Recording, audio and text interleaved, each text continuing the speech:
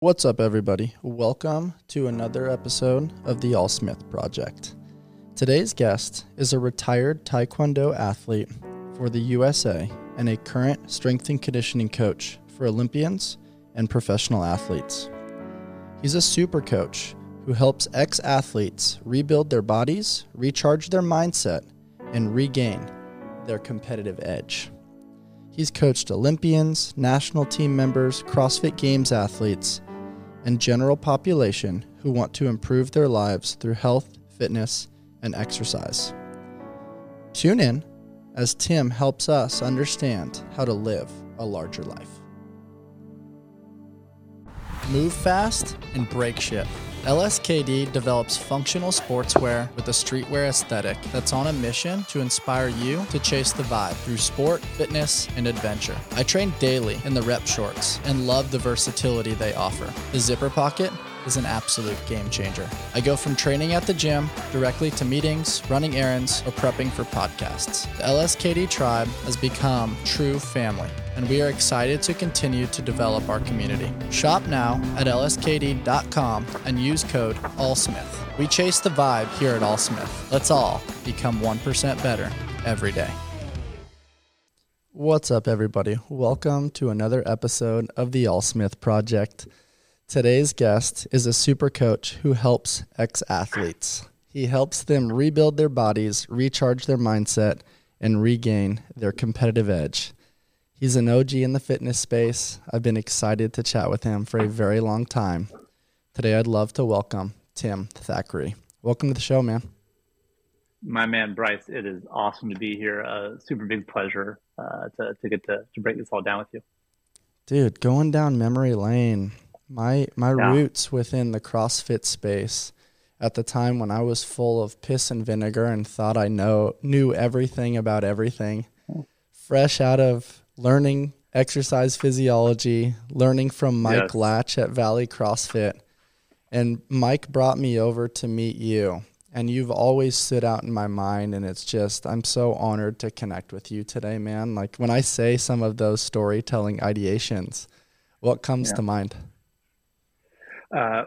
One thing that comes to mind, you bring up those days, just the amount of dogs that you guys had there at Valley CrossFit. It was just, a never ending thing of just kind of, people throwing down. And that was the heyday of throwing down when that was really it. And, the other one that reminds me of that was kind of the other side that we get in trouble with was, the parties afterwards. Of everything, of the times of, with Mike Latch at Blue Dog, there, late nights there, talking all the things I'm sure that, he's slowly incepted into my mind, some of how training changes, these things that you can't quite get when you're like, no, I'm snatching 90% of my 1 rep max for 3 singles on Tuesday, and that's all there is to this. And there's nothing else that's going to change that, no matter hell or high water comes. And you go, okay, that's the other part that comes to mind was like just everything, training stress, lifestyle stress, business stress, relationship stress at that part of my life was like the absolute pinnacle of all of it. Because I was coming out of, like when I started doing strength and conditioning and CrossFit as a business, I had just finished being on the U.S. national team at Taekwondo. And they weren't going to take my weight class for the Olympics, but I was still the top fighter in the country. And I was 28. I could have kept going, I feel like, as long as I wanted. So I was physically capable and could do it.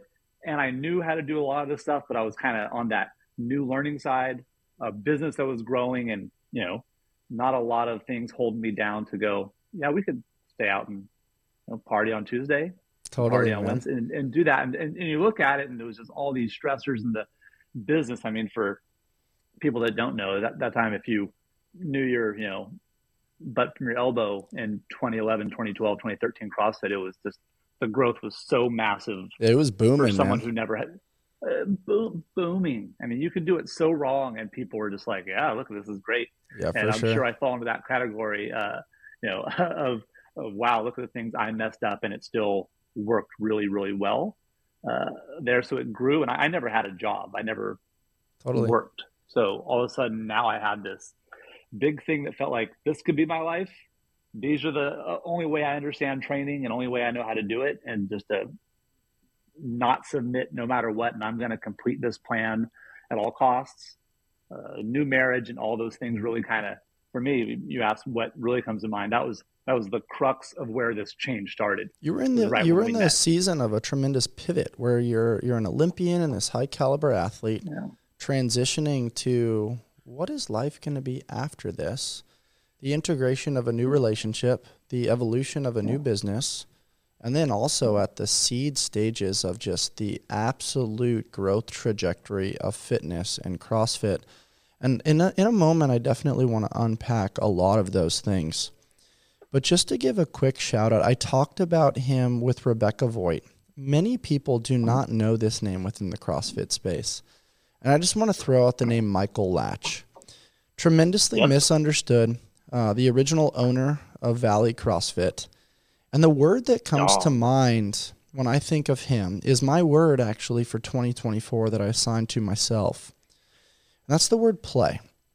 We did such a great job in that gym utilizing that gymnastic spring floor and the flips, the twists, the turns, the cartwheels, the hula hooping, the juggling. The lost art, in my opinion, in the world of fitness, where everything became X's and O's. How much do you clean and jerk? How much do you snatch? Are you a games athlete or not? What's your social media following? Where it became all about these numerical values of credibility, where it was like, hey, I'm going to base my level of respect based on your social following and whatever the fuck is on your resume associated with fitness. Mike didn't care about any of that. He cared about progression. Right. He cared about teaching people how to move better, and he cared about play. And now that I'm 10, 12 years down the road, all of those foundational principles are now coming back, and I'm like, dang it, why didn't I grab onto these sooner? 100%. And I had so many nights with him where I would just, pick his brain over drinks at Blue Dog out in Sherman Oaks. And if you're someone that was in the fitness community, then I'm sure we all crossed paths. That was the meeting grounds of it. But he was had this way, and I told him one time, I go, if you could put together a seminar of how to do this in a warm-up, it would be, I have not met people that could do that. And coming from the Olympic Training Center where I lived, was like, here's your warm-up. It's this many inchworm, this many stretches, this many single leg hops. And it's like, you do this to get this, and you just rinse and repeat till it ends, right? And that's how it works. And for someone to go, I'd see him write stuff down like, well, maybe I could play on my hand like this. And I'm sure I'm doing a horrible job describing it because it's still so foreign to me, but he was such a master of play and getting ready, and then still having to get to the point, right? Like, totally. I can play. There's no real point to it, though. We're just playing. And you just did a great job, exactly of what you said. Where like handstand play, then synergized with overhead squatting or snatching, or a workout with handstand push-ups. And something that I wanted to chat with you about today. This is something I've been thinking about recently. CrossFit in that 2008 time frame was like all of these amazing thought leaders coming into one space, putting awesome ideas on a whiteboard where everybody had subtle contribution of time domain or movements or things that they thought would be great ingredients for an amazing recipe for that day. But over the course of time, what evolved was like all these special coaches. And the way I think of it, Tim, is all of us got into a sandbox and we thought, okay, let's put everything of fitness in here, kind of like this huge omelet of fitness. That's like, let's put weightlifting, let's put gymnastics, let's put track, let's put strongman, let's put the X's and O's of powerlifting, yada, yada, yada. And then the narrative for the last decade was like, all these things are in one. This is the best fitness model. But now we're starting to zoom out from that, and we're realizing like, hey, bro, sometimes I just want the eggs. Sometimes I just want the steak. Sometimes I just want the vegetables. When I'm 10 years down the road, I actually don't think I need to do Fran every day. I actually think sometimes I'm actually just going to do goblet squats and planking and master the mundane. And now it's so interesting because you could have all these different forms of, you can call it functional bodybuilding, and then you have separation with monostructural work being rowing, running, double unders, burpees, simple things like that. And now we're kind of like deconstructing what we once thought was like the pinnacle. What are your thoughts when I kind of describe it as the like omelet and then the separation of the ingredients? Yeah, that's a great way to put it. And part of that's what drew me in doing CrossFit, got me out of competing. I needed something to do. Mm-hmm. And if I didn't have found anything, I probably would have fallen back into competing for the wrong reasons. It's what I know I'm supposed to do, and I'm kind of good at it. So I needed something else to express that. And so that was one of the first kind of big departures of like, okay, well, this is fun. And it is fun to just lift today and just to run around the block and jump around and smack your buddies on the back, like, any random thing. And that's kind of was great for a while. And then, you go down, you start learning more in that sandbox of how it really works. And my people that I gravitated to, my two are James Fitzgerald from OPEX, I worked with for a long time, and then Bob Tucano, who's I didn't know you worked USA with Bob. Weightlifting Hall of Fame, for years. Yeah, he actually had his program out of my gym for a bit. I qualified for American Open as a lifter, and this is a funny, Bob story. I went just to go be a better coach, like 2009, 2010, and my friend James Lee, who owned, I used to work for James. No way. So exactly, right? Yep. So James is a great dude. He goes, I have a weightlifting coach at my gym. Come by. Like, I have a 5-time world championship head coach and a USA Hall of Fame weightlifting coach. So some guy gonna like tell me to extend more or something, I think, right? And he goes, okay, has me snatch, has me do some stuff. And he goes, what do you want to do? I go, well, I want to learn to be a better coach. And he was getting back into coaching more at the time. And he goes, are you adverse to competing?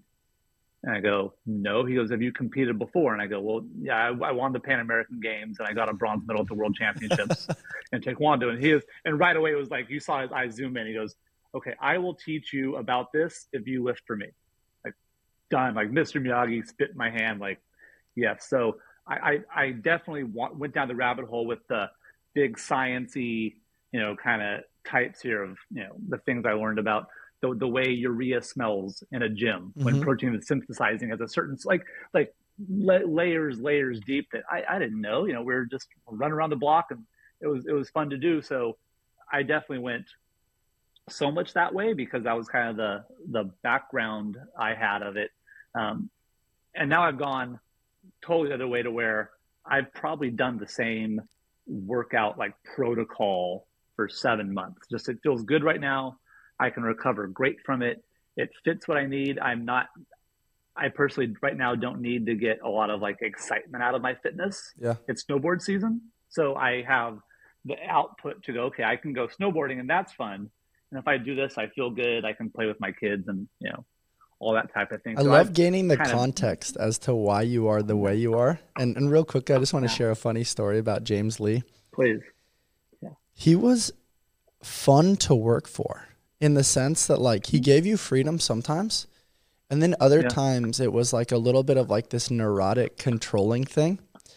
But at such a young age, when I was first getting into the fitness industry, it taught me a lot about attention to detail.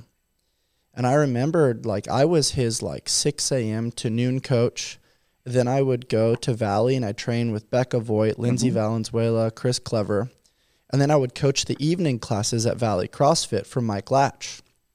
And so it was very different where Mike was like free-spirited, go play, figure it out. It's okay if things are a little bit messy. And then James was like the authoritarian, like you don't color outside the lines. And I remembered I coached a 6 a.m. class. And then I coached, I think, a couple privates. And then I coached a 9 a.m. class. And then I had a little bit of a break to train. I coached the noon class. And then I went to leave, and I was organizing the gym and cleaning everything up. And he had specific tape lines as to where he wanted everything to go. And the rowing machine was in the right spot, but it was loosely touching the tape line. And he looked at the camera an hour after I had left, and he texted me, and he said, hey, man, that's completely unacceptable. Like, the rowing machine does not go on the line.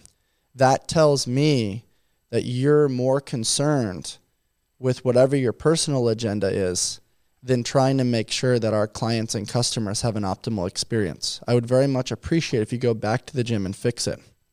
And I remember being like a 23-year-old kid, like having an internal tantrum, driving the 15 miles back to that place in the midst of horrific traffic, and honestly hating him for a very long time about this.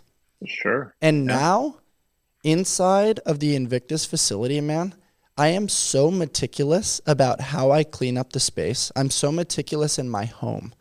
And now I self-reflect. I'm like, whoa, my father raised me that way. There's two ways to do things, right and again. And that in that instance, I needed to do it again. And even though it was a painful, frustrating experience, I forever am thankful to James Lee because I learned it the fucking hard way. Yeah. Yeah, no, that was very much our, and James, I know he had a Krav Maga background, and their businesses are very consistent, dialed, and successful in that way. And me and him had a lot of really good lunches back in 2008 and 2009 when we were a couple of the first. Mike was first out in the valley, and then we were the next ones in. I think I'd have like 11 members, and he had 3. He'd go, "How do you get so many members? Like, what are you doing?" And I'm like, "Well, I've got 11 people in my gym, or might be 12. I have an intro, and we'll see how it goes." So, it was always very, thinking about the experience on that side. Where again, I was fascinated with that because, came from just growing up and training in gyms, and I grew up in martial arts schools. But, like my main team that I trained with in Los Angeles, we had a small warehouse in Chatsworth, and I think we had like 12 people on our team. 6 were on the national team, but it wasn't a business, right? It was just like, this is where we're going to come and train and throw down. This is like literally like the Fight Club spot. And so to kind of wax and wane, and my wife comes from corporate background, and we ran our gym together. So she was all very, like James a lot, because he'd have that, and they'd exchange like, blueprints of checklists, and this is how it goes. I'm like, great. I'm not the guy for that, but I see it and I respect it, and I understand that, and I have to make sure I keep people around me that are good at that, because that's just not my nature at all to think that way. But you've made it your major over the course of time, man. Before we get into your business story, what's your background, man? Let's share some of that with our incredible audience so they better understand the mastery that you possess from the world of martial arts and later strength and conditioning. Yeah, I'll try and do the abbreviated version here with some of the important ones, for me at least, that will give good context to other things that I think we'll talk about coming up. That I grew up in a martial arts school. Both my parents were black belts when I was born, so that was always like a thing. I didn't train consistently, and I wasn't particularly good, but it was just, this was how our family, like, we'd train for tournaments, kicking each other in the living room at 10, and that's what we did. It was very normal. Like, my first word was kick. Like, this was, my sisters have photos of themselves with Santa Claus, right? Everything's me in a martial art uniform at a tournament. Like, I just wanted to compete, all the sports, everything, right? Like, probably like, you just give it to me. You wrestle, yes, I'll wrestle you. Yes, I'll. Did you have you had a bunch of siblings growing up? 3 younger sisters, yeah. Okay, so you were the oldest. I was the oldest, yep. And because of kind of how much of like a maniac I feel like I can be, I try and keep it under wraps. And I think, on a lot of things, but that drive there, none of them really got into Taekwondo. I always have felt like I sucked up a lot of the oxygen in the room over sports and that, because like, when it's on, like I said, I can just put on the blinders and I will go as hard as I can until I end up in therapy, right? Like, for real. This you don't need to seek edges. You just blow them up. Yeah, right? Like, this is it. And at all costs, like, how do you feel? Like, no one asked how I feel. This is what's going to happen here on this journey, is going to be it. So from 15 to 17, I tried to get serious of competing in Taekwondo, and I wanted to make the Olympic team. And I lost every single fight for 2 years, like first round of every tournament. So think about that in context of anyone you played basketball, imagine like the first, like, and to go, yeah, I'm going to quit school. I quit high school after my sophomore year and moved to Los Angeles and told everyone, I'm going to train to follow this dream. And, people thought it was pretty crazy. What are you going to do without degree? What are you going to do for money? And I was like, I don't care. I also want to point out, like, I love that you said you don't care, but I also want to point out, like, it might be tough for people to understand that now because, like, you have the NIL, you have sponsorships, you have social media, you have ways that, like, you can make money now fully committing to being an athlete or an influencer. But at that time, the thought processes was like, hey, if you don't have a college degree, like, you're screwed. That was the narrative that was pushed. Like, if you don't figure this 100%. Out with school, you're like a loser, you're a druggie, or you're just like a lost cause. And LinkedIn wasn't around. It was like the first thing people looked at on a resume was like, do you have a bachelor's? Mm-hmm. That's absolutely true. And there was no online classes. I couldn't do online college. I had tried to get foreign exchange in Korea to my high school, and they wouldn't do it. So literally, we walked in the next day and we go, I quit. And they go, oh, you mean you want to do independent study? Like, no, we're done. And I moved eventually down to Los Angeles here, where I met kind of like my main coach and started to really turn things around. So how did you have that belief in yourself? Like, were your parents doubting you? And obviously your friends were probably doubting you. What was going on in between your ears that gave you that level of courage? God, you know, it's funny. My dad was a professor of psychology at Fresno State, and it was partly his idea. Interesting. He goes, maybe you should quit. And I go, yeah. And he was always someone that told me, like, you'll figure it out. You'll figure it out. And, you know, that's how I ended up starting the gym. Was I was gonna, you know, I lost some sponsorship money, and I was like, hey, maybe I'm gonna serve some tables at a restaurant my wife worked at. I'll pick up a couple of shifts at BJ's. And he goes, I think you can figure it out. Like, try not to do that. Okay. I started training some kids on my driveway in Sherman Oaks, and that turned into the gym. So I guess there's been a little bit of belief of just like betting on yourself at every step.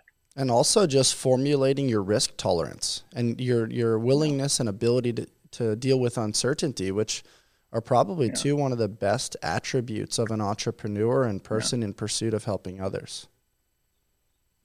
That's fair to say also. Yeah, that you kind of have to develop those qualities or allow them to emerge there. Because I wasn't the natural. I wasn't, for sure, if he focuses, he'll get it. Like, I had no idea. And I thought, gosh, if I could get in third place at our national team selection one time, that people would have to say I'm a good fighter. Like, you'll be forced to, you know?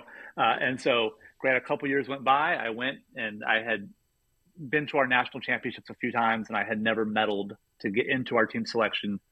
I won nationals, and I made the national team my first try. Wow. At it. Like, it just was a skyrocketing, like, okay, now I'm fighting around the world. Now I'm living at the Olympic Training Center. Same thing. How do you level up now where, like, Apollo Ono lived there, Ruan Gardner lived there, these people that you see on TV and are absolute legends, you know, just down the calf eating bread rolls and whatever else they're doing. Or, you know, seeing Apollo, I remember seeing him front squat 3 plates one time, just repping, and I was like, okay, well, they're not messing around there. Like, these people here are at a level that are really, you know, he's not a big dude, really know how to play. So kind of also wanting to be in that bigger pond always, so like, where are the real people doing it? How much do you categorize your personal development to exposing yourself to that level, right? Like, changing your environment, changing the people that you were surrounded by? Because, I mean, watching the way you lit up just now in describing Apollo Ono front squatting 315, that gives you a new perspective of what's possible. How did that impact you in your development? Peptides. There's been a lot of buzz about peptides and what they can do for the body, skin, muscles, and health. What exactly are they? And do they live up to the hype? Your body makes peptides. They are strings of amino acids, which are the building blocks of proteins. Peptide therapy involves using prescription-based peptides to help treat and manage a variety of health conditions to maximize performance. Peptides consist of 2 to 50 amino acids and are made naturally in the body to act as important signaling molecules for many physiological and cellular functions. There are over 7,000 known functions of peptides in the body, and adequate levels in the body are imperative for performing at optimal levels. Discover a transformative journey to optimal well-being with Live Peptides. Live Peptides offer a natural and effective approach to health support. Embrace the difference. Choose Live for a path to vitality that prioritizes quality, innovation, and your unique wellness goals. My personal favorite is BPC 157 with thymosin beta for optimizing gut health, tissue regeneration, and healing. Head over to livenatural.com and use code ALLSMITH for 20% off peptides. That's LIVVNATURAL.com with discount code ALLSMITH for 20% off peptides. It was everything. I didn't know it at the time, but that person who I was a good kid, I'm sure, has some talent or whatever, is not the person I know I am now. And it's from those jumps and those risks there that I was 17. It was my first adult national championships, and a close family friend who was someone in the community, had athletes, had people of some record, and he basically told me and my dad, he goes, "Does Tim have a killer instinct?" He saw me fight, and so that idea that I didn't know how to activate that switch, I didn't know how to tap into it. It was somehow there. Obviously, like, I didn't go buy it, but it got developed. But I wasn't that person, and I had to keep doing it. And so it does become, the skill I learned in fighting wasn't so much like how to fight, but how to problem solve. That knowing myself so well, and here's the big thing that I do wrong. Well, you probably see it too. So you're going to now try and make that a point to beat me, to expose that. So I have to not only be able to fix that in myself, but also improve the other skills I need to have ability to beat you, not to mess up. So that level of like having to look at yourself so clear and knowing really where you're at, that I wasn't at that level at the time. And okay, well, it's not going to magically happen. It's not going to magically happen. It's not. I love that intrinsic belief you had in yourself, and I love bringing up that famous Tony Robbins quote, which is, if you want to take the island, burn the boats. Yes.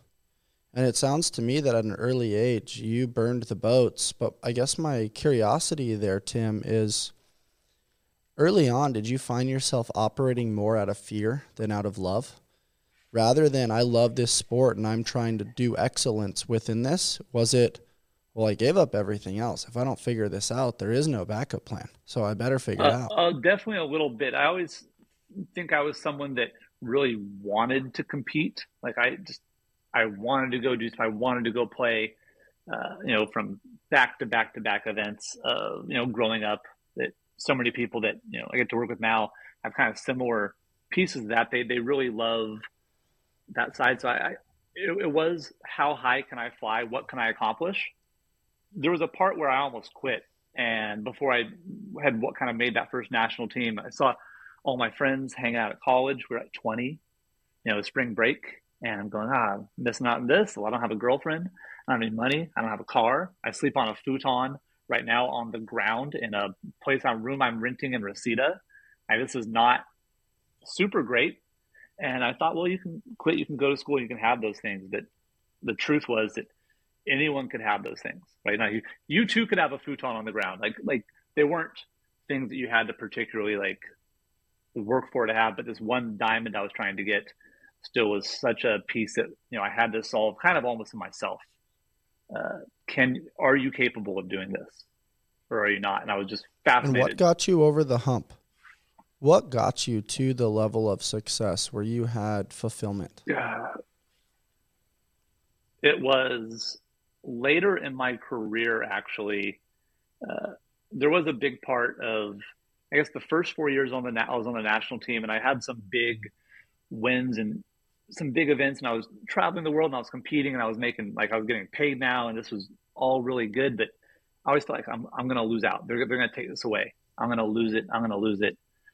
There. Once I got to where I felt like I was really like at a mastery level of fighting, it doesn't mean that I was the best fighter in the world, but I could manipulate the variables in the moment how I wanted.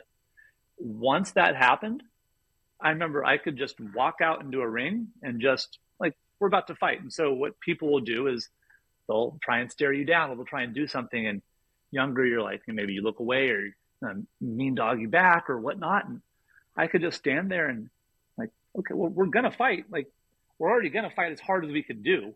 What more do I need to do? I was just so confident in myself to go stand there. And there was an event, we were in Colombia, I think 2006.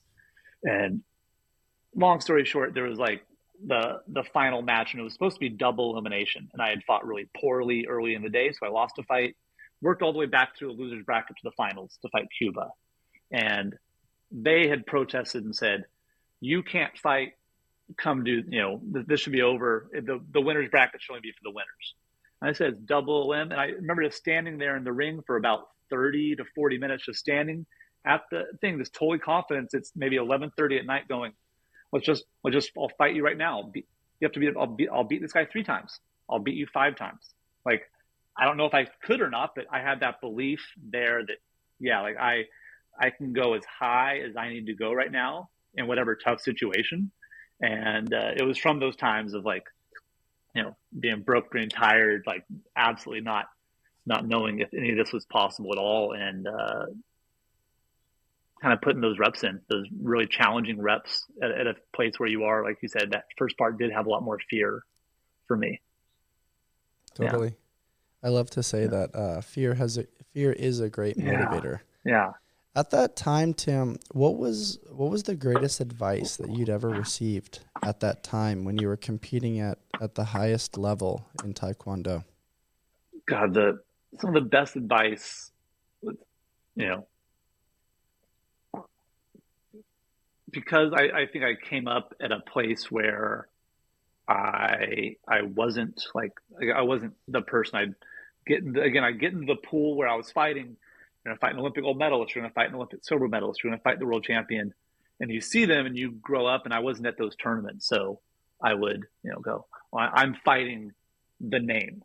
I'm not fighting you as a person or a fighter. I'm fighting these past titles you have. Right. And to understand, someone told me that you're just fighting a chest gear and a headgear. And that was the protection we wore for the stuff. And it seems kind of simple and almost trite, but that's it. Like, they won this day. And really to look at it now, I look at almost all the titles and events that people have, and they'll say, well, so-and-so got 3rd place at this event, right? And young Tim would be like, oh my God, Bryce got 3rd at this event. That means he has this thing. But I literally thought people had special moves. I was 18 at nationals, and I fought the Olympic silver medalist. And I was like, well, he has special moves from the Olympics that they bestow upon you, like you got knighted or something. And I fought him and he beat me, but it was like, okay, you're just really good at your stuff. So understanding it was just a chest gear and a headgear that if you got 3rd at that event, that means you lost to someone there in the semifinals, right? Well, who's that guy? Mm-hmm. What's his draw? Who did this person really beat to get 3rd there? And you look at him and you go, well, that guy's not good, right? When you really know, and you go in quarterfinals, and what happened? Well, this person bowed out or forfeited in the round of 16. And the 32 got injured, and you go, well, now this person got 3rd. It's whatever, right? Like, it's great. Like, I'm sure I probably would like to have that record, but deconstructing it down for me in a really logical way took that power away and go, that was then? That was 2006. It's 2007 right now. That was this day. Well, who did you even beat? Something that comes to mind there is the famous thing that I heard Kenny Kane, close friend of yours, say. He goes, we love to coach the human first. And what I'm hearing is you were fighting the human first. You got rid of the resume. You got rid of the accolades. You got rid of whatever entourage came with the name that created some sort of ideation. I mean, I remember playing high-level basketball in the inner city of LA at Taft. Oh, yeah. And we had all the sponsors and all the notoriety and all the things. It's like, we won before we even started the game because of just the swagger that we had walking into the game and the notoriety that came with it. And you had this unique ability to kind of just like put the blinders on and be like, no, dude, you put your pants on the same way I do. We both need to consume optimal protein, fat, and carbs in order to be here and articulate and fight and express our craft. And at a young age, you developed this ideation without all the extra baggage. It's almost like watching a movie or something without the sound. Right. You're like, no, these are just animals. These are characters. These are things that are doing things that I can also do. And I think it simplifies everything to the point where it's just like, we're going to do this thing right now, and I'm going to give my absolute best effort and let the cards fall where they may. Yeah, that's a great way to put it. That it was, again, later in my career, it was how high can I fly to the sun? At first, it was survival. Yeah. Here, if I lose this fight, that means you're this. And now it became like where for 8 years, I did not look at the brackets or know who I was fighting at a tournament. Straight years. Which is honestly good. Just show up and like, so, you know, like that thing at a tournament where you're walking by and you see other teams, so you kind of look at each other, right? People would look at me and I was like, dude, I don't know, man. Like, you can look at me all you want and everyone might be, but I have no idea what's going on here. And so I got in this habit. And again, to deconstruct it logically, you think the finals is the best, right? I have to be ready for the finals. So do you take it easy in semis? Because you get sniped in the semis, right? You lose now to a team you shouldn't have or a player you shouldn't have. So if I'm going to be up for finals, I better be up for semis. You work back, and on a big day, you have about 6 matches in the same day, right? Very similar like to a wrestling tournament. Yeah.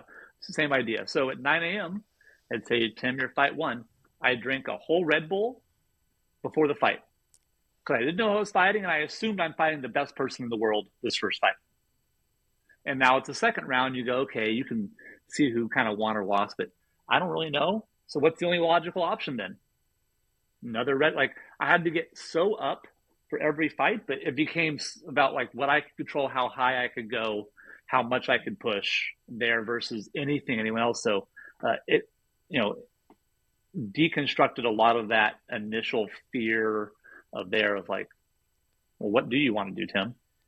How long do you want to do this for? And it was my terms on that in a lot of ways. Totally. Yeah. Red Bull, give this man a sponsorship. Yeah, I remember I just shaking in bed, just shaking like, I didn't know another way to do it because I was at my best. Like, and if this was a price again, if I had to pay this price to be at my best, that was it. And I was going to put the blinders on and go. Looking back at your Taekwondo career, man, like, what would you say is like the biggest takeaway for you? Oh man, the biggest takeaway for me is I really do have a core belief that I will figure it out. I will somehow put this together, and I've got to be, and this may not be necessarily a positive thing in all sorts of ways, but that I have a really strong internal belief that I don't really need anyone else, and I will figure it out. I mean, I need my wife, I need my kids. Other than that, like, I'm going to figure this thing out here somehow. Might be by talking to you and doing things, but I don't expect anything just is going to magically happen. Oh, cool. Oh, look, there's some money. There's not going to be money. They're not gonna, go get it done, and there might be, but that's probably the number one thing I got. And I remember when I retired, I sat in my coach Scott's office, and I go, I think I'm done. And it was right before the 2008 games, and he goes, yeah. And I'll never forget. He goes, you solved the thing you needed to solve. And it was that internal belief that was I capable of doing this? And that was, I look back, that was really the big journey for me, was interpersonal versus, like, I didn't make the Olympic team. I beat the Olympic gold medalist. I beat the Olympic silver medalist. I know I was at that level. I did not go. So that stinks on some levels, but I can't control that. I can control how good I was. That's really special, man. Like, the belief component is huge. Yeah. And something that comes to mind that I want to share with you is that famous Alex Hormozy quote, which is, you don't become confident by shouting affirmations in the mirror, but by having a stack of undeniable proof that you are who you say you are. Outwork your self-doubt. And it sounds like in the beginning, you're taking the leap. You're jumping on the island. You're burning the boats. You're telling everybody, hey, I'm quitting school. I'm pursuing this new dream, which at that time was so different, so wild. It was very risky and volatile to the cognitive perception of that time. Yeah. And then over the course of time, you just kept showing up. And not only did you show up, but you developed new tools in your toolbox to keep sharpening that sword of confidence. And then you eventually got to the point where a lot of my Special Forces and Navy SEAL friends down here in San Diego love to say, all problems are solvable. or everything is figure outable. And you really understand that now. Okay, if I need to, I will untangle every last inch of this problem. I will get it down to its root core. We will rebuild it from scratch, but I'm going to figure this out. Yeah. And then I'm going to find a way to use this new skill set to positively impact the world, monetize it, and create something dope. Yeah. And that's what I see when I look at Tim Thackrey. Yeah, that's pretty cool. That's cool to hear. And John Swanson, he used to run the Granite Games. A really close friend of mine. Yep, I've crossed paths with him. We trained with him in 2018. Gotcha. Yep. When my final year competing, so I've crossed paths with him a little bit. He was good friends with CJ Martin, our founder at Invictus. So yeah, John's a super smart dude, and he's helped me a lot business wise and different things there. And we always joke with each other that we can break it and we can rebuild it, or we can just build a whole new thing. Like, just each have that kind of we'll figure it out. And he's one of my people that I'm constantly bouncing stuff off of, or gives me a gem, and okay, we can build it. We can build the airplane while we're trying to fly it, and we'll figure it out. Somehow this thing is not going to crash, and if it crashes, we have the parts, and we'll build it again, and I'll build it again. And I really like that thought process and that mindset of just no fear, let's go do the thing, and hopefully it goes this way. But if it doesn't go according to plan, we have the confidence that we can either fix it or we can rebuild. And I hope people listening to this today can grasp onto that and find a level of intrinsic belief to then pursue what lights their heart on fire, for sure. How did you ultimately find your way in that transition of, hey, I was this high-level Taekwondo athlete pursuing the Olympics and doing the thing at a very high level, and then eventually finding your way into strength and conditioning? Yeah. Because before I let you answer that question, in my opinion, and I've gone through this probably the worst way possible in comparison to others, it's you have this ideation, you're loved for your function in this thing over here. And then you're trying to utilize, as Logan Galbrick would say, the transferable skills in a new arena over here. Yeah. They're applicable, but you don't quite know how to do the new thing. Yeah. And I look at it almost like a rebirth. This identity actually has to die. Now you're in the midst of a cocoon while you're trying to get over here and spread your wings like the butterfly. And you've become a master at this. And I think so many ex-athletes get lost in this level of transition. Yeah, for me, it happened from a full-on breakdown. And we started the gym, and the middle part of where this happened was, I thought I was going to be, I had gotten to graduate school at UCLA for political science. I was done with sports. I wanted nothing to do with them, right? I was I did all this work. At the time, I was kind of bitter about it, right? I thought I was at this level, and to see the people, my peers at the Olympics doing it and going, well, I don't know if I could win or not, but I belong in this group. I know objectively I do, and I wasn't there. So what's the opposite of sports? Political science, right? Just no athleticism needed at all. So I was going to do that, but I didn't want to have to become a TA or get grants. So I thought, I'll just train kids in Taekwondo on my driveway. So in my wife, my fiance at the time, I started training kids from all around on my driveway. That turned into the gym because I was going to lose them in the winter. Let's do a little extra CrossFit. And boom, boom, boom. All of a sudden now I'm supposed to be a strength and conditioning, I'm supposed to be a CrossFit coach, right? I'm doing it. And again, I knew how to do stuff, but I always had a little different slant, I feel just because of what my background and biases were in training for a specific sport. So I did that, and it was the same thing. I didn't really ever have time to mourn my career or to go, wow, you did that. It was I stopped, you lose the funding, I picked up this, the gym took off, and we were just in survival mode we went from what was the name of the first gym again? It was CrossFit North Hollywood at first there, and there was CrossFit High Voltage out when we moved to Burbank. That's what I remember. Yeah, that was the one. Yeah. And so we went from the first, 6 months, we had 30 members maybe to over 300 within 2 years. For someone who had no job skills, no background of it, just could be a maniac and go. My wife, we met doing Taekwondo. I met her at my first practice in Los Angeles and re-met years later. So she can be a maniac too, as far as like, let's go do it. That's cool. The thing that comes to mind that I really want to highlight though is like, you've said a few times now, like, hey, I've had no job skills. No formal job skills that maybe go on a resume, but you definitely had skills that could then be transferable as far as the discipline, the consistency, the attention to detail, the social skills, the problem solving, the belief, the ability to manage a wide array of personalities. Maybe the business side of things was tough and tax law was tough and certain legalities were tough, but you kind of had the skills. Like, how did you learn to integrate those into a new arena? So it was that day when I retired, my coach was talking to me and he goes, what are you thinking of doing? I go, well, I think I might open a gym because of X, Y, and Z and, it's going to be in grad school, blah, blah, blah, blah, blah. And he goes, you'll do good at it. He goes, because you get to be competitive over it. And I thought, okay, and that was one of the first parts, like the first little seed in my head ever of going, okay, I can use this tool in a different way. I can use it here. And one of the things that I like about business, in a sense, if you had the 5th best strength and conditioning gym in the state, you're probably killing it.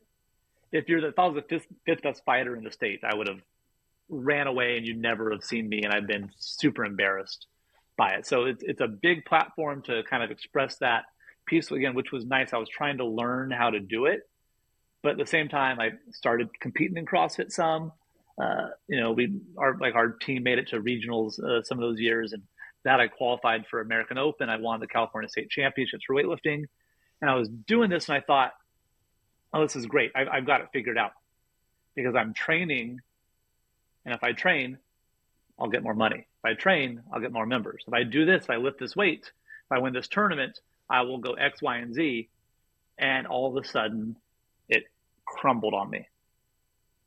It crumbled on me. Something that I want to throw out real quickly in relation to what you just said is just because something is hard to obtain doesn't mean that it's valuable. Yeah. And at that time, like, it was hard to obtain that level of fitness. Yeah. It was a different flavor than what you had experienced in Taekwondo. Mm-hmm.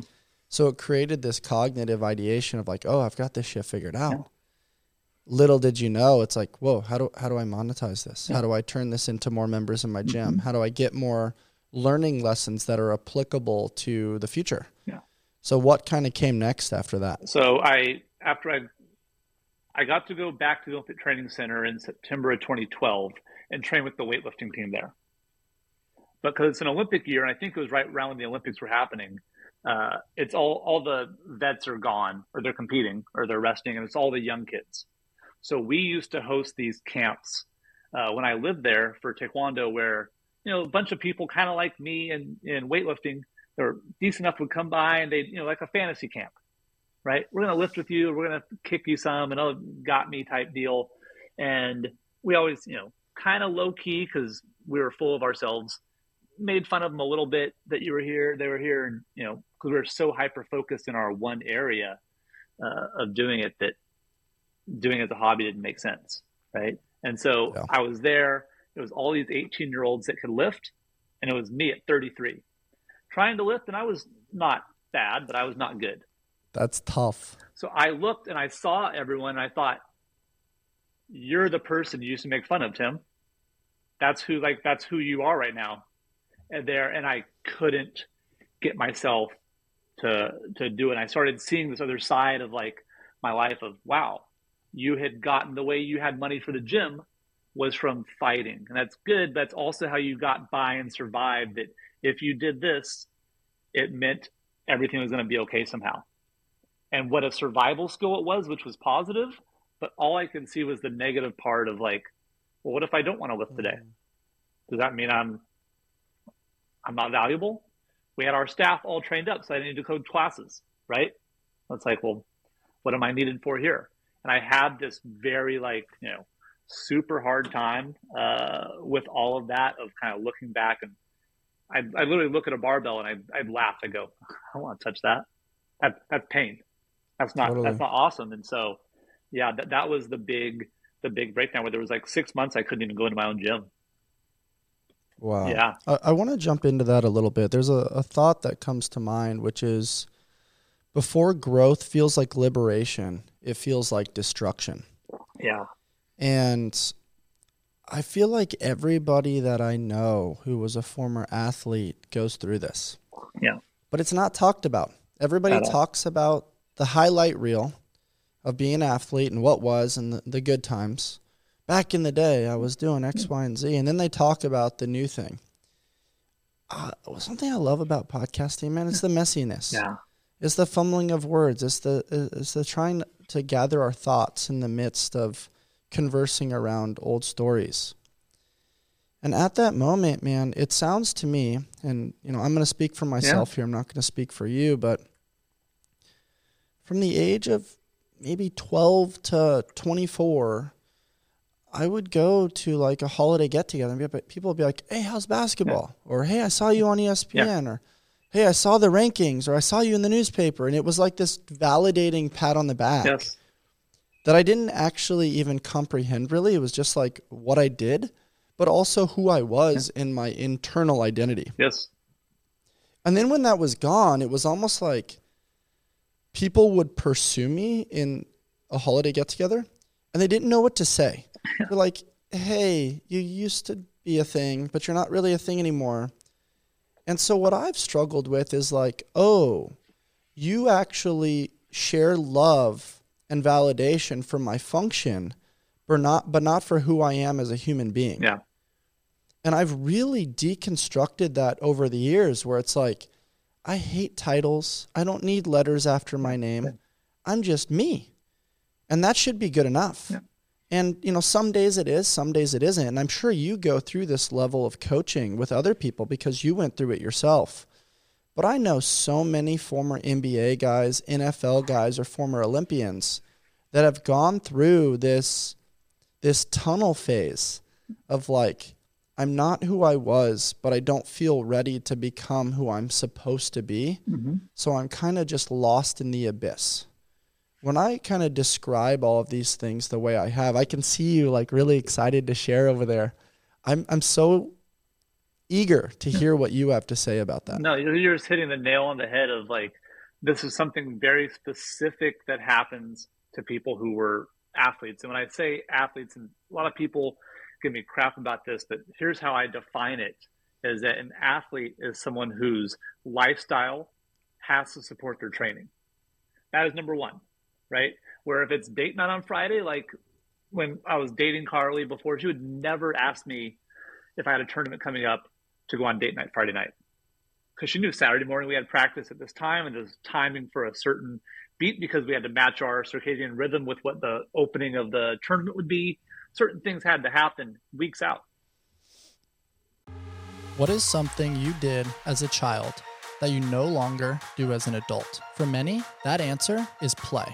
RX Smart Gear allows for your daily workouts to turn into play and exploration. In my training, the Frevo rope gives me access to a versatile rope that I can take with me wherever I go. On the road, at the beach, to the park, or playing at home, RX Smart Gear jump ropes fit my needs. We at Allsmith trust RX Smart Gear. Their gear is always reliable and gives me peace of mind that I will have top-notch equipment to support my health and fitness journey. Hop on over to RX Smart Gear and use the discount code ALLSMITH to shop their latest cutting-edge gear.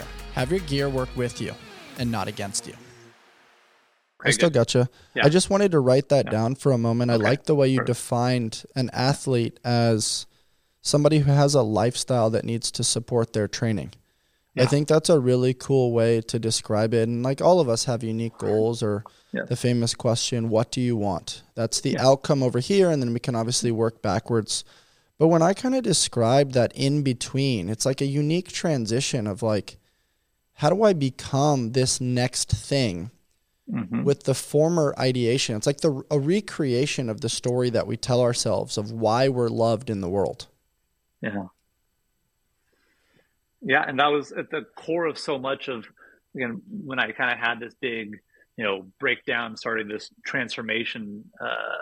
Now it's been over a decade of it, but going that was kind of how I got attention and love, and not that people were intentionally doing it. That's just like you said. That's just what talk about. It is kind of fascinating. It is neat to see someone on ESPN. Of course, you're going to talk about it, but that became this thing. I realized I was doing it over and over. I was doing it with CrossFit. I was doing it with weightlifting. Well, if I get this, that means now I'm valid. Well, you know, James Lee had plenty of members, right? He didn't have to, so there are other ways to do it. Well, it's like that. I think they call it the own it protocol, right? Can you explain the story in a different way?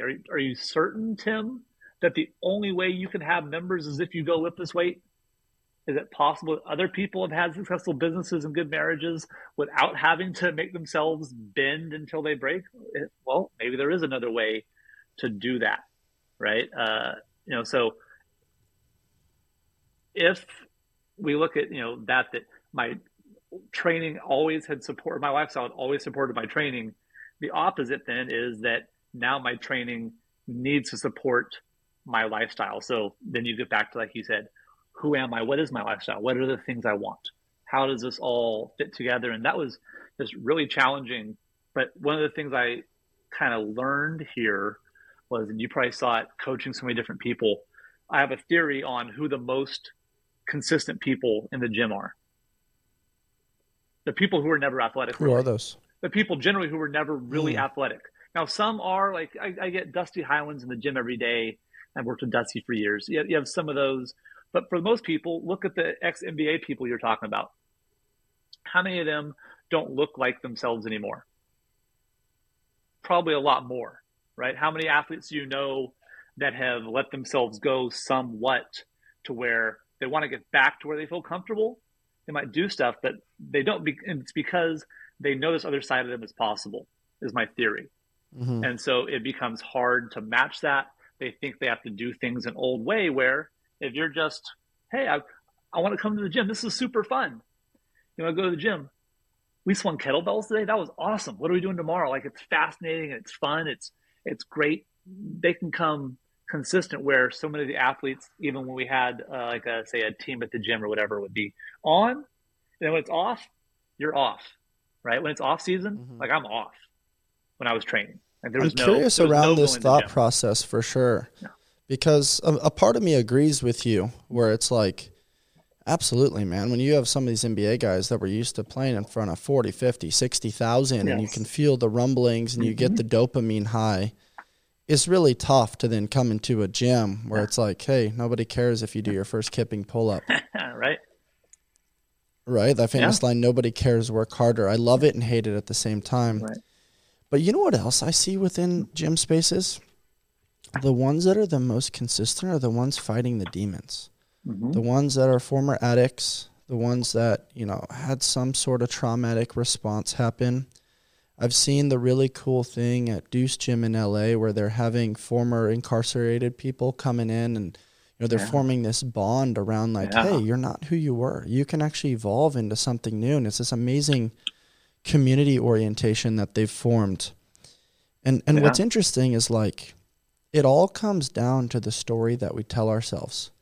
If we have this false perception of reality as a former athlete, it's like we always think we're that person still.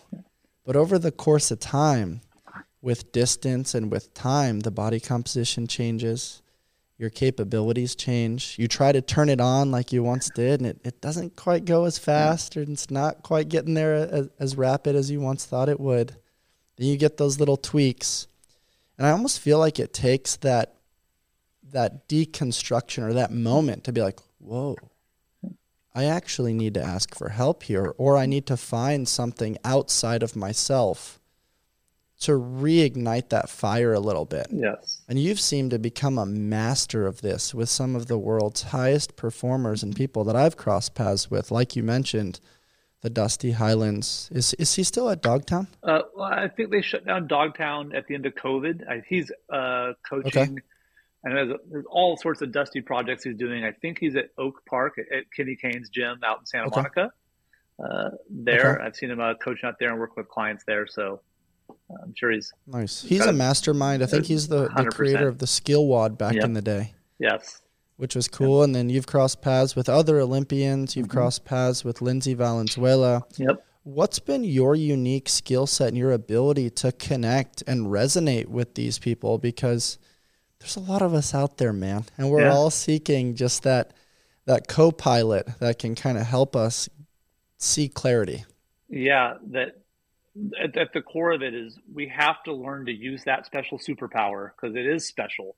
It is something that you can't just go grab. And even if your dad is a successful athlete, you have insights to it, but you still have to go through it yourself, right? You've got to go earn that gym at the core. So, how do they use that, but in a new way for their new life, right? Like my life now, I'm 44, is different than 34, way different than 24. But at 34, I didn't know it. I was trying to use it the same way. I was trying to like, let's add on more training stress. Doesn't care if my lifestyle stress is this big, like a huge cylinder full of stuff. And before I had none, right? Like when I lived at the training center, they paid us food, medical, housing. Like, what are you stressed about? Let's go more training stress, right? Let's go more, more, more. So when that changes, helping them understand that this is still valuable. If we don't use it at all, they end up apathetic, right? You end up like the lion that's in a cage at the saddest zoo in the world that's like, roar. You're like, that's not who you are. So Mm-hmm. then they do this, and I call Mm-hmm. this the negative athlete mindset loop.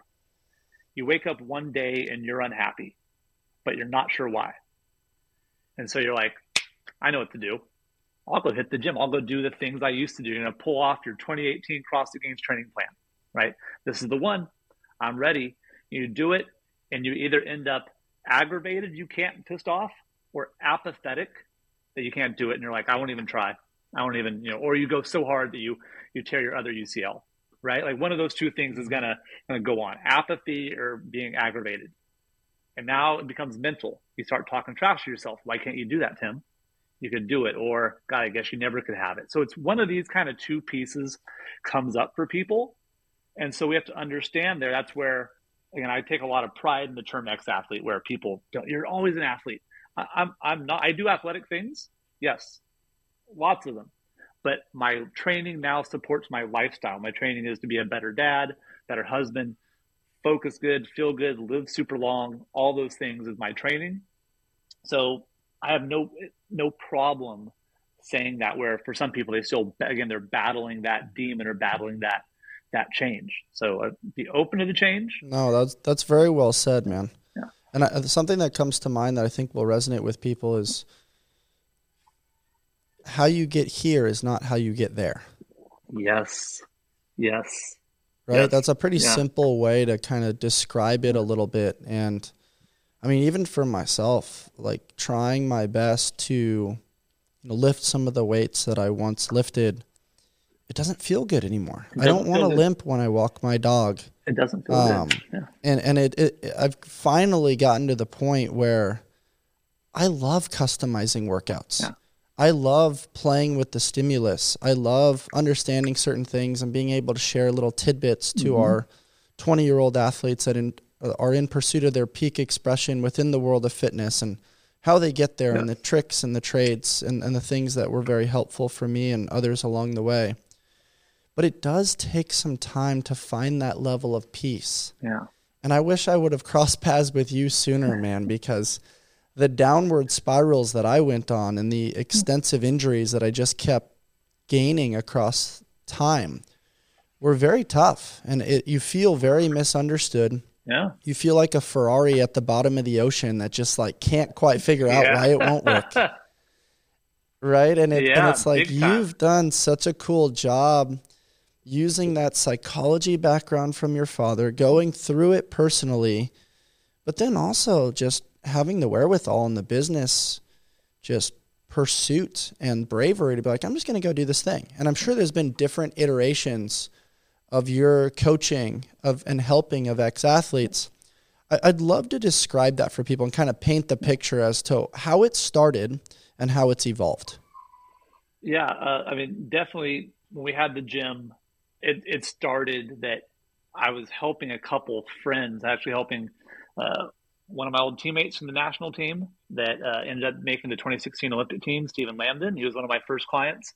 The second one was my mom. My mom is at the time Oh, was in wow. her 60s, and she was on the national team for like easiest way to describe it's like for like technical taekwondo, almost like figure skating, right? Like kata and karate type thing. And uh, so there were two of my first. My mom ends up winning 3 world championships in a row for her age group in taekwondo, and Steven makes the Olympics. And again, it was like had this great big gym and it was fun, but something about that spoke. Like I can focus a little deeper here with this sub niche doing it. So as they grew and as Steven grew and other people changed and my life changed and other teammates and people started reaching out as their careers ended, it kind of forced me to look down a little more that people had never competed uh, over stuff other than sports and understanding there's lots of ways to compete. Like people had Mhm. never competed over their health before. I talk to people that you can actually compete over your blood labs. You can complete over your in-body scan. You can these are things that you can use that tool for to go like here. And so now it starts to make sense. You go, okay, I have a goal. Yes, I have a guide. Yes, there's a plan and there's a deadline that has to happen. That sounds like sports, right? We're going to go Mhm. fight this person on March 31st, and this is our plan to do it, and this is when it has to happen by. And I can't call them up and go, hey, I'm not quite ready for this tournament. Can we push this back 2 weeks? Like, sorry, you have to show up here. So something about that, we need that to happen. But people will go too big. Ex-athletes specifically will go too big.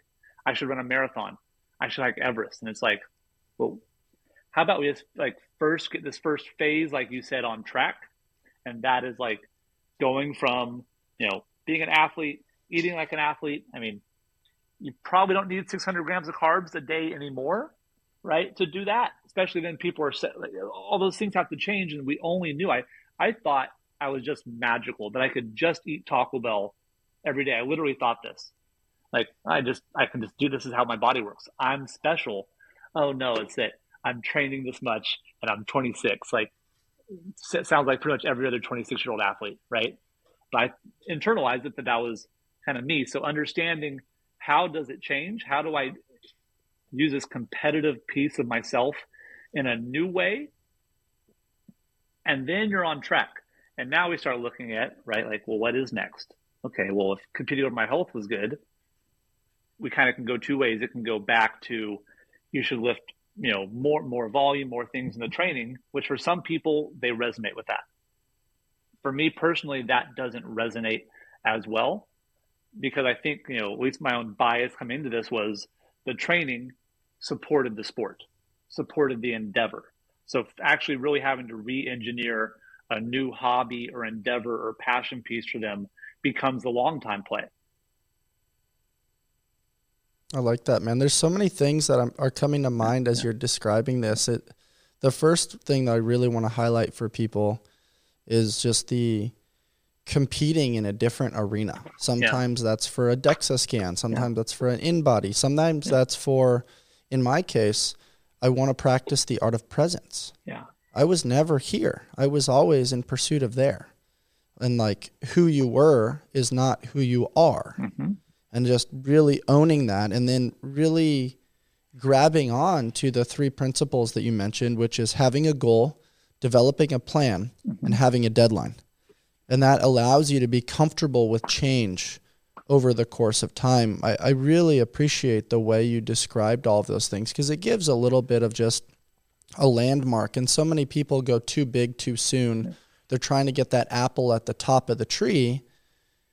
They're probably going to fall off the ladder, which I've done many times. Yeah. Just go for the low-hanging fruit, build that momentum, create a new set of habits, and recognize that you can do similar things, but they're not going to be the same. And you wouldn't want them to be, because if you're the same now that you were 20 fucking years ago, you haven't evolved at all. Right. And nobody wants stagnation because that's hell's waiting room. Yeah.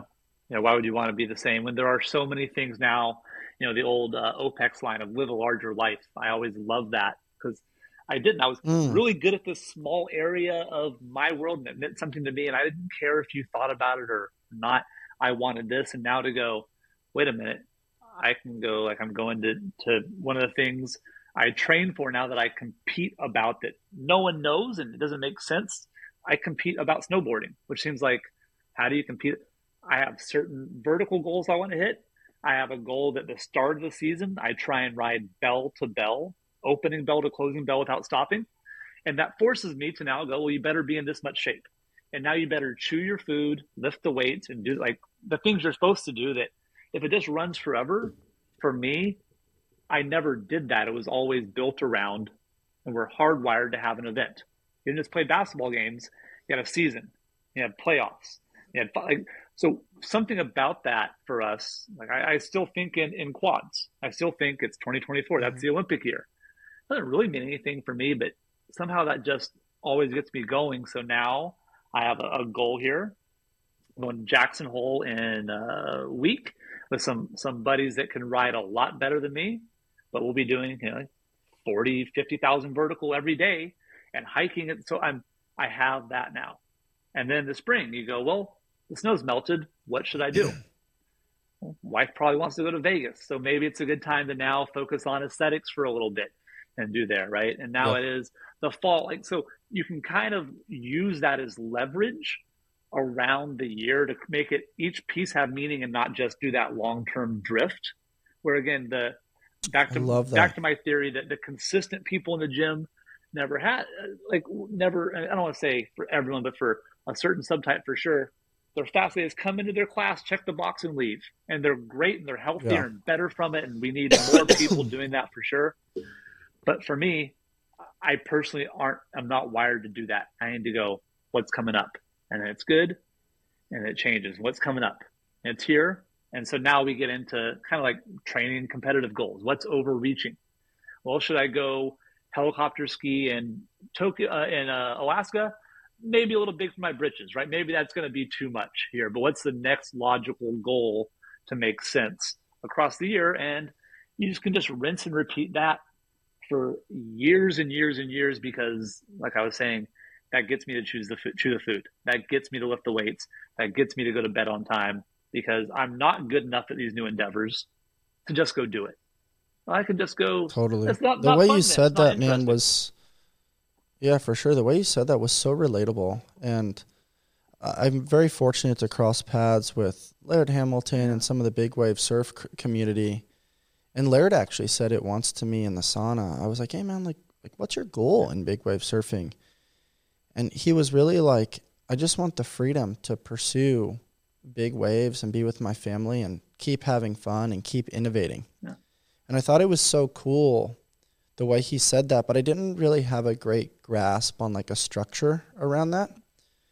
And I like the way you said it with goal variance, where, okay, first quarter of the year, it's all around snowboarding and trying to be consistent. Mm-hmm. And then when I'm consistent, I'm trying to get a vertical. And then maybe I integrate a trick here and there. And then, another great goal that I wish was talked about more, and I've been talking about this with a lot of people within my community and my tribe, is it's really awesome to leave the gym feeling good. Oh. Like, hey, I left today and I didn't set any world records. No. But I'm not like, oh my gosh, my back's tight from those RDLs, or like, oh man, like my ankle hurts from those box jumps. It's like, wow, I'm leaving today and I feel good. And what that relates to, that I think you'll very much appreciate, is this conceptual comparison between the game of infinite rules, which is, hey, the goal of the game is to keep playing, versus the game of finite rules, which is, I'm training for this competition, for the CrossFit Games, or for a High Rocks, or for this thing that has a definitive deadline, as you described before. I think the majority of people need to understand that, like, playing the game of infinite rules is really fun because it gives you the freedom to do what you want when you want. And then within that, you can then take your fancy highlighter and make quarterly goals or weekly goals or smaller parameters or bite-sized pieces that allow you to have a few low-hanging apples in pursuit of the apple on the very top.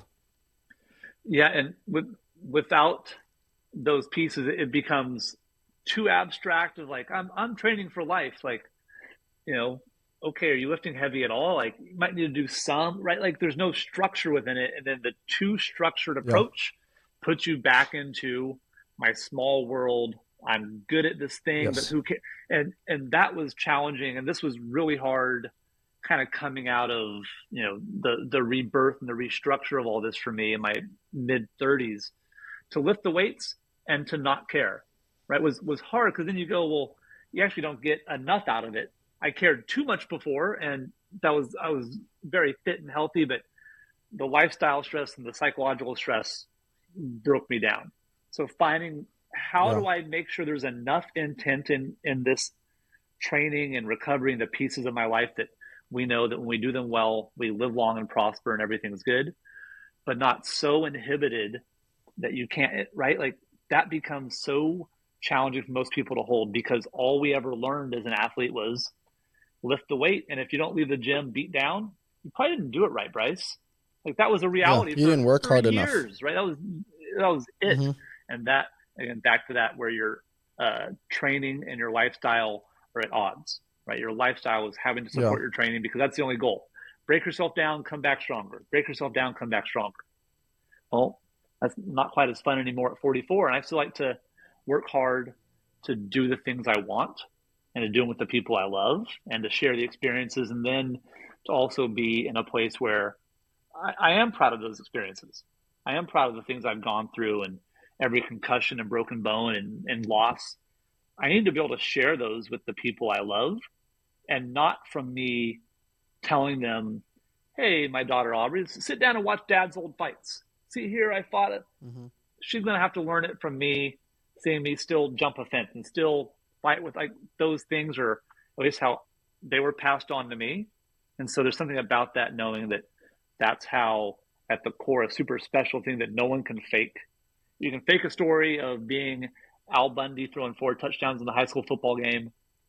Anyone can say that, but to really show it, for me, is a big form of love, of having to, one, take care of myself in a way that I can share this side with the people who need it.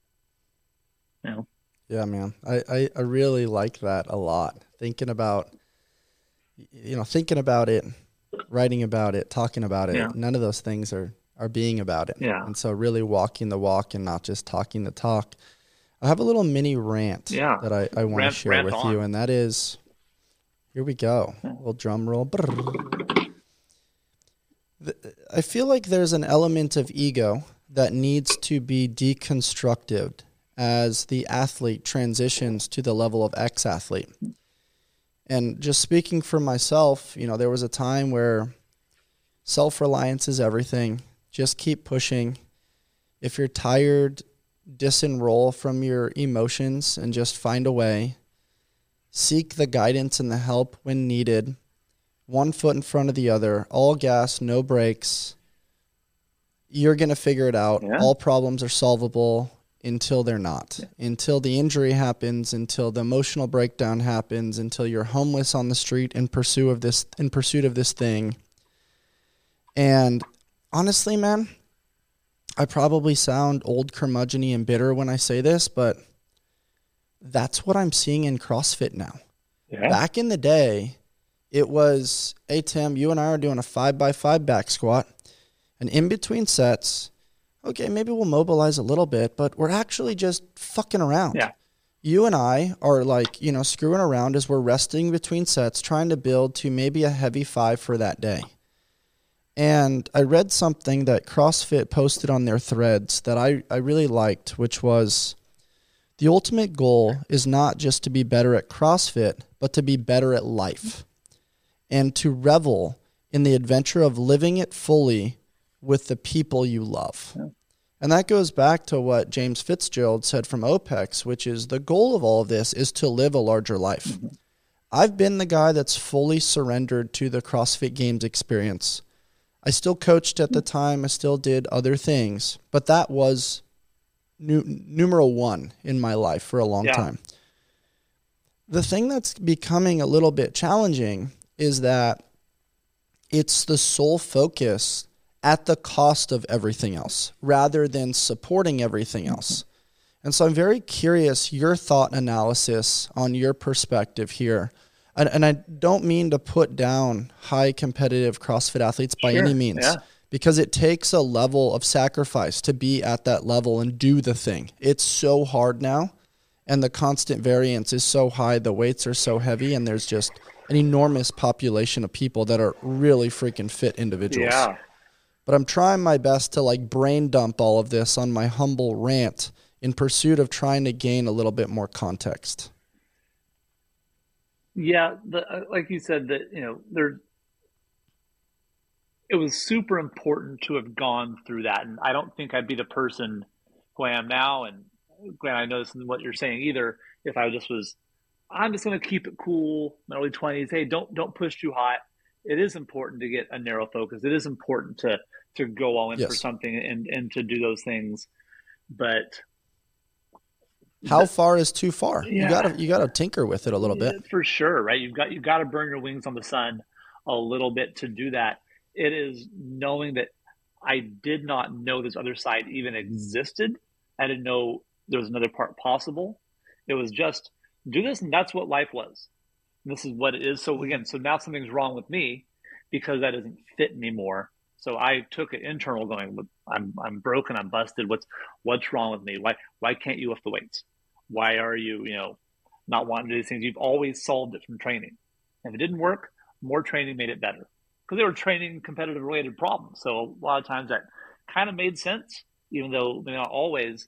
So I guess for people knowing that there is a different gear and there are different phases to it that do honor the hard work you put in.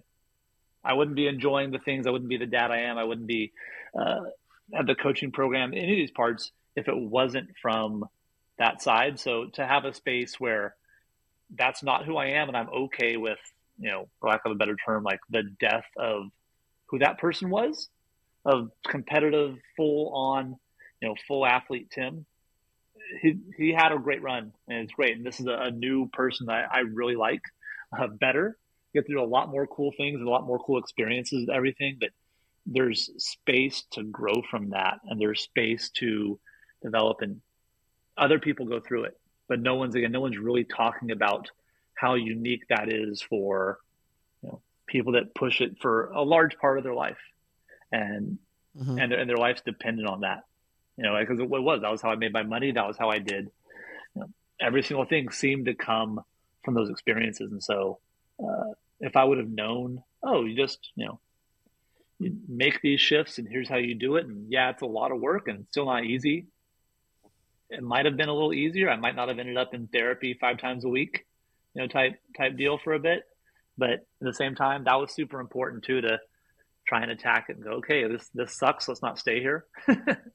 Mm-hmm. And it was all really from that. And it's such a beautiful thing, right? Like, and hopefully my tone doesn't depreciate any of those things, because I very much needed to go through it. I think other people needed to go through it and need to go through it currently. But something that comes to mind is just nothing lasts forever, and what a beautiful thing that is. Yeah. Right? Like the change and the fluctuation in season and in training style and where our attention and our interests go is important, because there are so many biologically beautiful things, like having kids, growing as a father, learning new ways to adapt in the business world, and not just your new expression of fitness with snowboarding and hiking and exploring Vegas with your wife, but all of those things also encompass nature.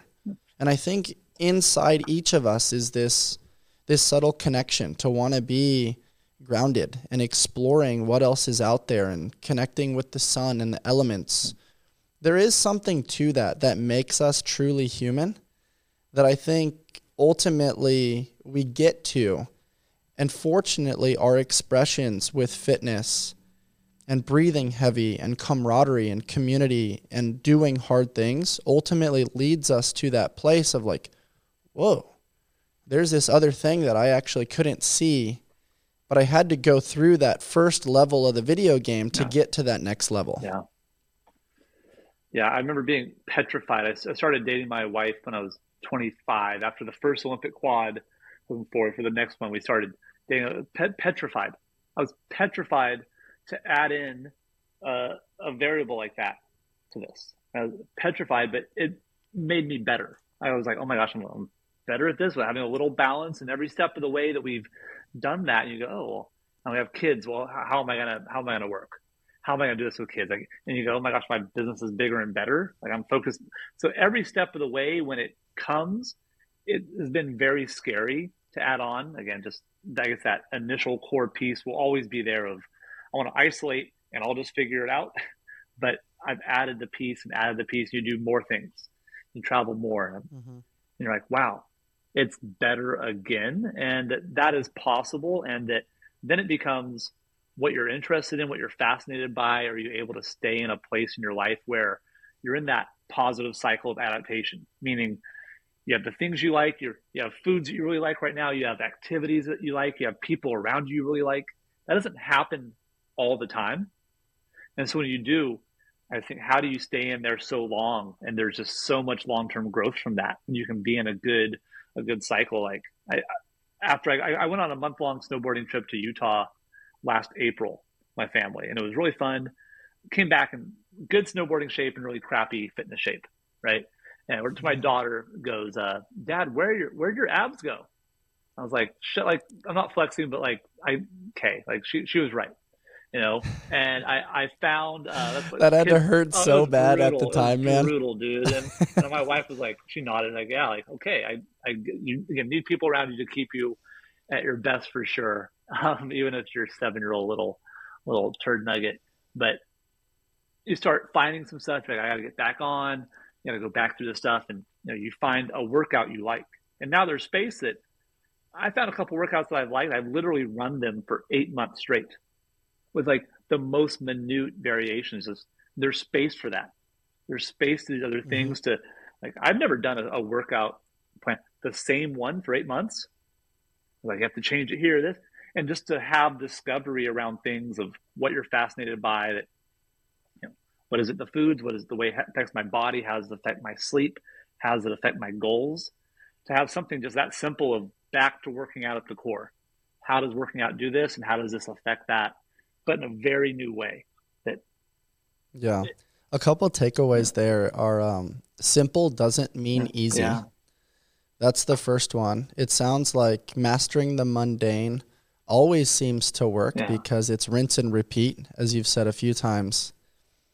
And then there's also this broad concept of like, if it ain't broke, don't fix it. yeah, Right. And yeah, there's a common thread that I've seen speaking to a lot of very successful people on the podcast, and that is find what works and then do more of it. yeah. And I think it's totally cool that you're finding things that don't cause harm, right? The number one goal of a strength and conditioning professional is do no harm. And then it's like, okay, like we can do things that are challenging, but maybe they're a little bit risk adverse. So you're not tweaking an ankle, knee, hip, or wrist, so you can continue to snowboard and do the things that you love. Exactly. Yeah. And you look at then the data, like, well, I feel good. And I go, well, I'm also gaining muscle. I'm also losing fat, right? Like the other things that you go, okay, under the hood, okay, my labs are good. Yep. All these things are there. So you're like, well, I know I'm not being soft in the sense of, oh, I'm just doing this workout. Oh, because yeah, I could do jazzercise every day and it wouldn't leave me broken either, but I probably wouldn't be able to do the things I love for what my pursuits are. For some people that may work really well. Mm-hmm. That wouldn't work, but you do that thing where you almost can get soft from certain things that I don't think it is. So it's working. Yes. I'm enjoying it. Yeah. I wake up and I'm excited. Like, do that same thing again. Great. And maybe it'll change. Maybe there won't, but there's so much space now to kind of follow this where it goes and stay back in that kind of and cycle of adaptation, which I'm constantly focusing on. Am I there? Right. Am my numbers going up? My drive is there. I have things I want to do. Right? Apathy for me is a big one. I can also at the same time, sitting on the couch in the same pair of sweatpants for 4 months. If I don't want to do something, right? Like that. So having to honor that, yes, this is important to do, but to hold it in the right place because it can be too powerful. I'm going to quit my job, shut down my coaching program and go compete again. Like that part still, it comes up once in a while. Like we were just at the Olympic trials for Taekwondo last week, and I saw people, and I'm 44. I'm not going to compete anytime soon. But I saw him and I'm like, I could beat that guy. Like literally, I'm like, and I'm dead serious when I say I'm convinced I could beat that person.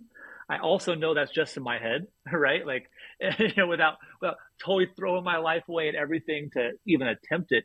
So it has to stay in check enough to be on fire, but not to be out of control. And I notice Yeah. for so many ex athletes that wax and wane is challenging there so much. They get going good at something, this feels good, and then it's on, and then all of a sudden now it's spiraled into the next thing they're trying to avoid from the last failed endeavor. Like, how do you enjoy Hmm. jiu-jitsu enough that you love it, but not so right that you're still home for dinner, right? Not like, Yeah. sorry, babe, now it's just Taekwondo 3.0.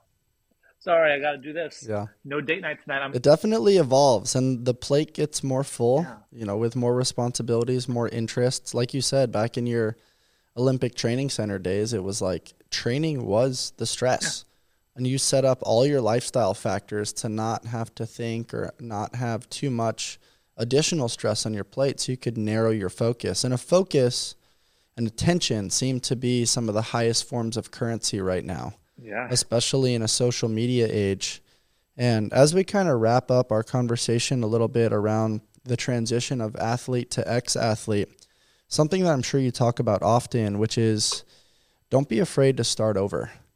But this time, you're not starting from scratch. You're starting from experience. And I think it's important to highlight that word Yeah. experience and make it a belief and a really strong core value of athletes as they transition into the next chapter of like, you have experience. You just need to learn to express it and use the paintbrush a little bit differently. Yeah, because it's such a valuable skill to let that part of yourself, I mean, to let that part of someone's self just drift away, or most people don't have something they did as a through line in their life for 10 years consistently, maybe Mhm. school, but no one, most people aren't super soaked on grade school through high school. It's an endeavor that you're like, this is who you are.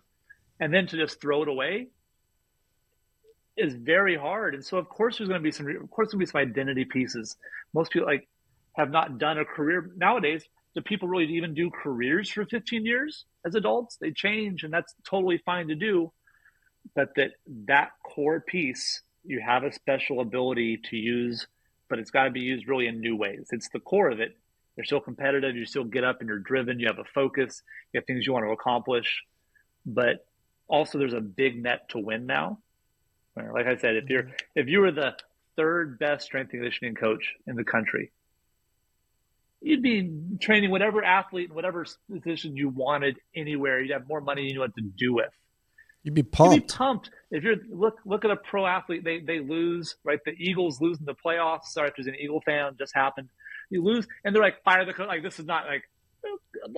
So they're the sixth best team in the world, and everyone's like, this is horrible. There's so much space to win now. There's so much space to Mhm. do this, and we come from that kind of zero sum game where it's not a zero sum game anymore. But trying just to pretend that was never you doesn't work. Trying to twist it to go, well, all trained the same way doesn't really work either. You've got to, I just keep coming back to the word honor. I've got to honor who I am, who I was, those experiences, the people that supported me through that. That makes me who I am. That makes you who you are at a core level. But how now do you use that to go, well, let's make the next 15 years really great from that. And then there'll be a new lesson and new learnings from these next 15 years, right? And 15 years Yeah. now, I'll be going, okay, well, it's not the ex-athlete was that phase. I thought that was it forever. Maybe that is a phase, and now it's going to be this next stage that I'm unaware about, and I'm going to get hit in the face with. I hope not. Hope it's good, but just to be open to that change, and where before I didn't know change was even possible. This, like I Totally. said, that was eat Taco Bell on the way to practice, and this will just go on forever. It was a The human mind legitimate is thoughts funny, I man. had. It's totally. I mean, the human mind thinks like, what can we get away with? Right? And we get away with it until we can't anymore. And, a major thought that comes to mind is maybe we lose just enough so that way we can give meaning to what remains. And I think some of those remaining attributes are what you've expressed in your beautiful life so far. And I want to jump in next, Tim. You've talked a lot about being a family man and a father. What are some of the things you're dabbling in now, and are you still a part of the youth empowerment program that you started back in the day? Yeah, definitely. Kind of wanted to combine the idea that we come from a martial art background here, and we saw these CrossFit Kids programs, and my good buddy, who's kind of the inspiration of how he runs his program, Anthony Graft, we were roommates at the training center. He has this CrossFit Kids program. It's like 150 kids. And yeah. And you look at most other people's stuff and you're like, the joke I have is it's 4 kids in a room with one coach yelling, everyone shut up. Grant, I'm not talking about you specifically if that's someone's going to get offended, but that's the joke, because they don't convey the value of it. Martial arts schools have endless amount of kids. And it's not because I think, and my daughter goes to a martial arts school. She actually goes, which is kind of cool, to the same school that my wife grew up going to. With the Grandmaster's son is now the teacher there. So it's really, really cool to just see that. So we're big believers in that. And it's not because I think she's going to learn to stop a bank robber with her front kick. It's of who she's going to believe about herself as a person, right? The inner confidence she's going to have. So it was combining, how do we combine structure and values from martial arts with really good level-based fitness? Because for kids, because what do kids want? Piece of candy. They want the star. So you go, well, if you can hold a plank this long, you level up. Oh, and they're all trying to hold a good plank. Well, if you can do a chin over bar hold, a precursor to a pull up for 20 seconds, so you get them now going towards your behavior as a coach versus trying to essentially push them away.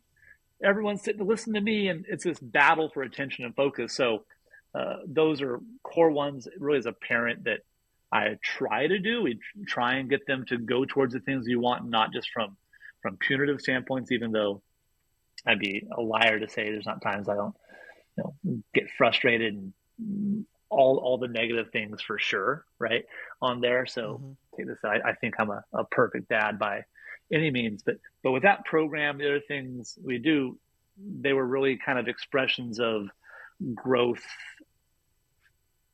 as an adult, but also seeing the things that we maybe lacked or had to get and solve as we grew up. That so many times for athletes, they train physical, and at the end they go, you got to want it, right? The mindset is the last piece they put. And we go, well, what if we said mindset is the initial piece we train people on, got them to believe in themselves, got them to be mentally resilient, and now we can add on physical capacities. And so what it turned out was, I like that. Yeah, and that's what parents want for their kids. Again, they can go play at the playground on some level, right? Or when it's time for football season, they'll quit.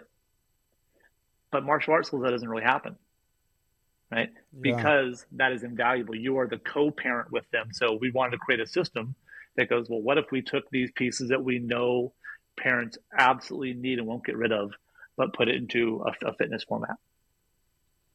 That's rad, man. I really appreciate you sharing that and giving a little bit of insight into the order of operations where mindset comes first. And they don't even know it. It almost becomes subconscious mindset because they're doing certain things in order to gain the reward on the other side. But the reward is this internal belief that then is a support system for themselves across a lifespan. Yes. As opposed to, starting with ring rows and banded pull-ups and assisted pull-ups and then feeling like, hey, I'm jacked at 13 and I do the physical, but I don't really know why I did it, and I'm probably going to let this go when I get my first girlfriend. Or the fumes, car fumes and pure fumes, they smell that and they get out of it. Or the thing that you described earlier, you go to the Thanksgiving party, and all people ask you about is your sport endeavor. So you do better at sport, not necessarily connected to a person, even though we hope it is. You get more attention. That happens in the gyms. Whoever has the fastest Fran time gets the most attention. Whoever's the most jacked, the most attention. Well, if all we do is help people do things to win, and if that's the main goal, then it becomes about winning at all costs. And people are willing to win at all costs, then push your emotions down, push your feelings down, you've got to win. You can cheat to win. You can bend all these other things. Or we can say, let's build this part that now will go with you in any endeavor you want to go. And now I bet you can get really fit, because when you do fail that front squat, you're like, fall down 7, stand up 8. I got it. Right. Yeah, it's not indicative of your self-worth. Yes. You have a strong value system that you know that you're process oriented, and you're simply attached to the process and giving your best effort, as opposed to just the outcome or the external circumstances, which are completely outside of your control. 100%. That's beautiful, man. I really like that. Thank you. Just to business-wise, man, kind of share with everybody what you've got cooking. What's going on with your individual program design, some of the things you're doing for different gyms. Yeah. And then obviously the youth empowerment program for kids.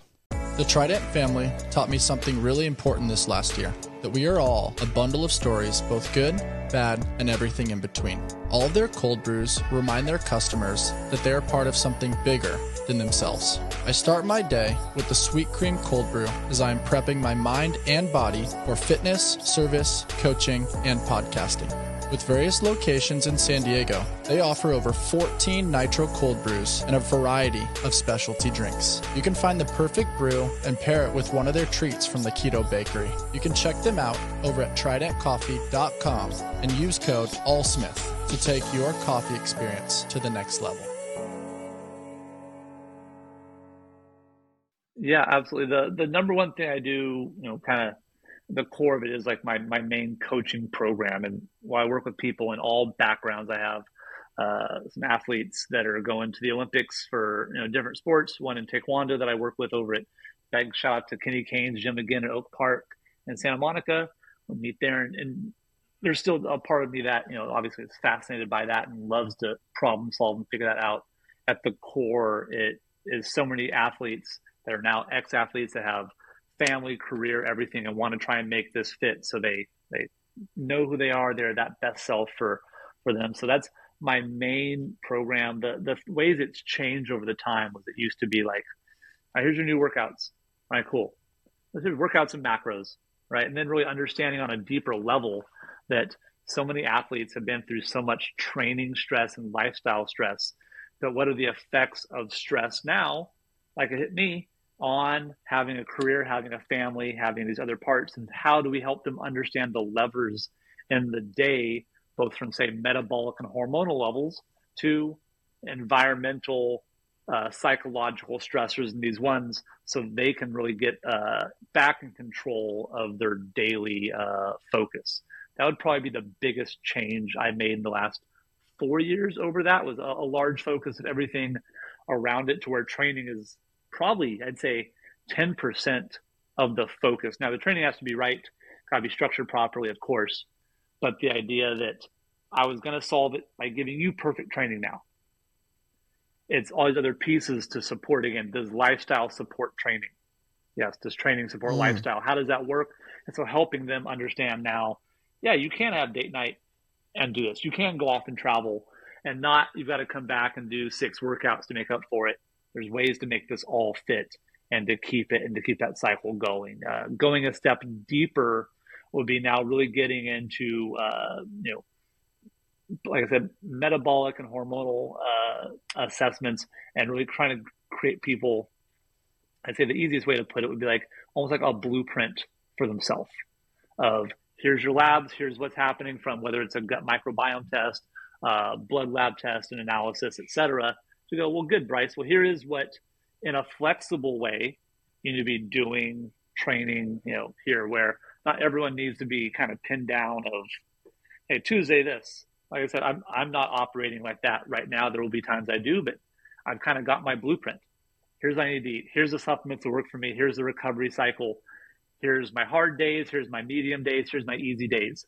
And I know how to kind of mix and match. So trying to work with people on a little bit of a higher level, higher thinking level, has been really interesting there. So I'm excited probably most to see where that goes this year, because it combines those two pieces of structure and doing it right with lifestyle freedom, right?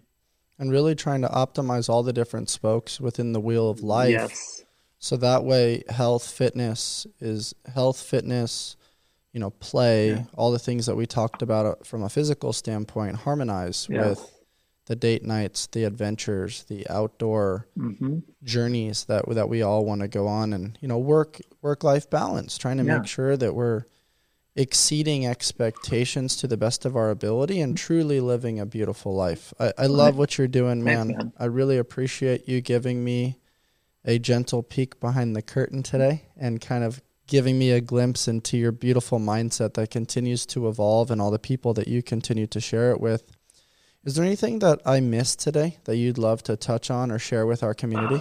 I don't think so. I think you did a really great job, and it's always awesome to talk. It's been great to catch up and, go down memory lane on, how we first connected, and then just how those things changed over time, and, again, giving things space to change and still being okay. I guess the last thing I'll say is this, it triggered the thought in my head, you even mentioning that idea that are you on your training plan?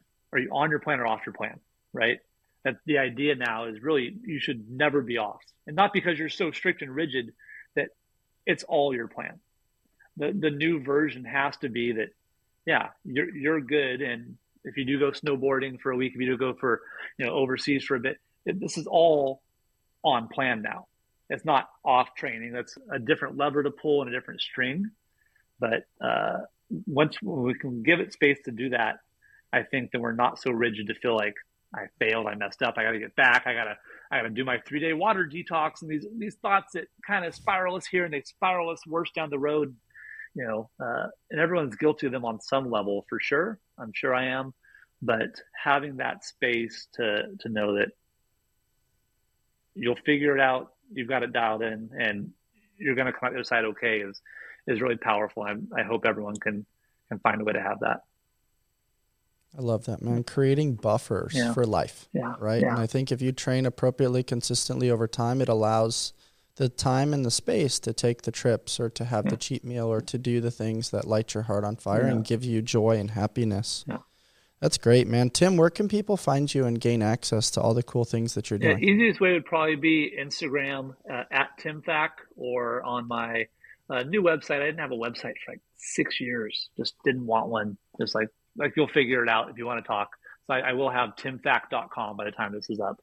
We'll be up. So very cool, so those two make it easy. I used to have the best Instagram name. I used to be Hunnits at Instagram from the rap song by Tyga, and no one could pronounce it. And it was like the funniest thing if you knew the joke. It was so good.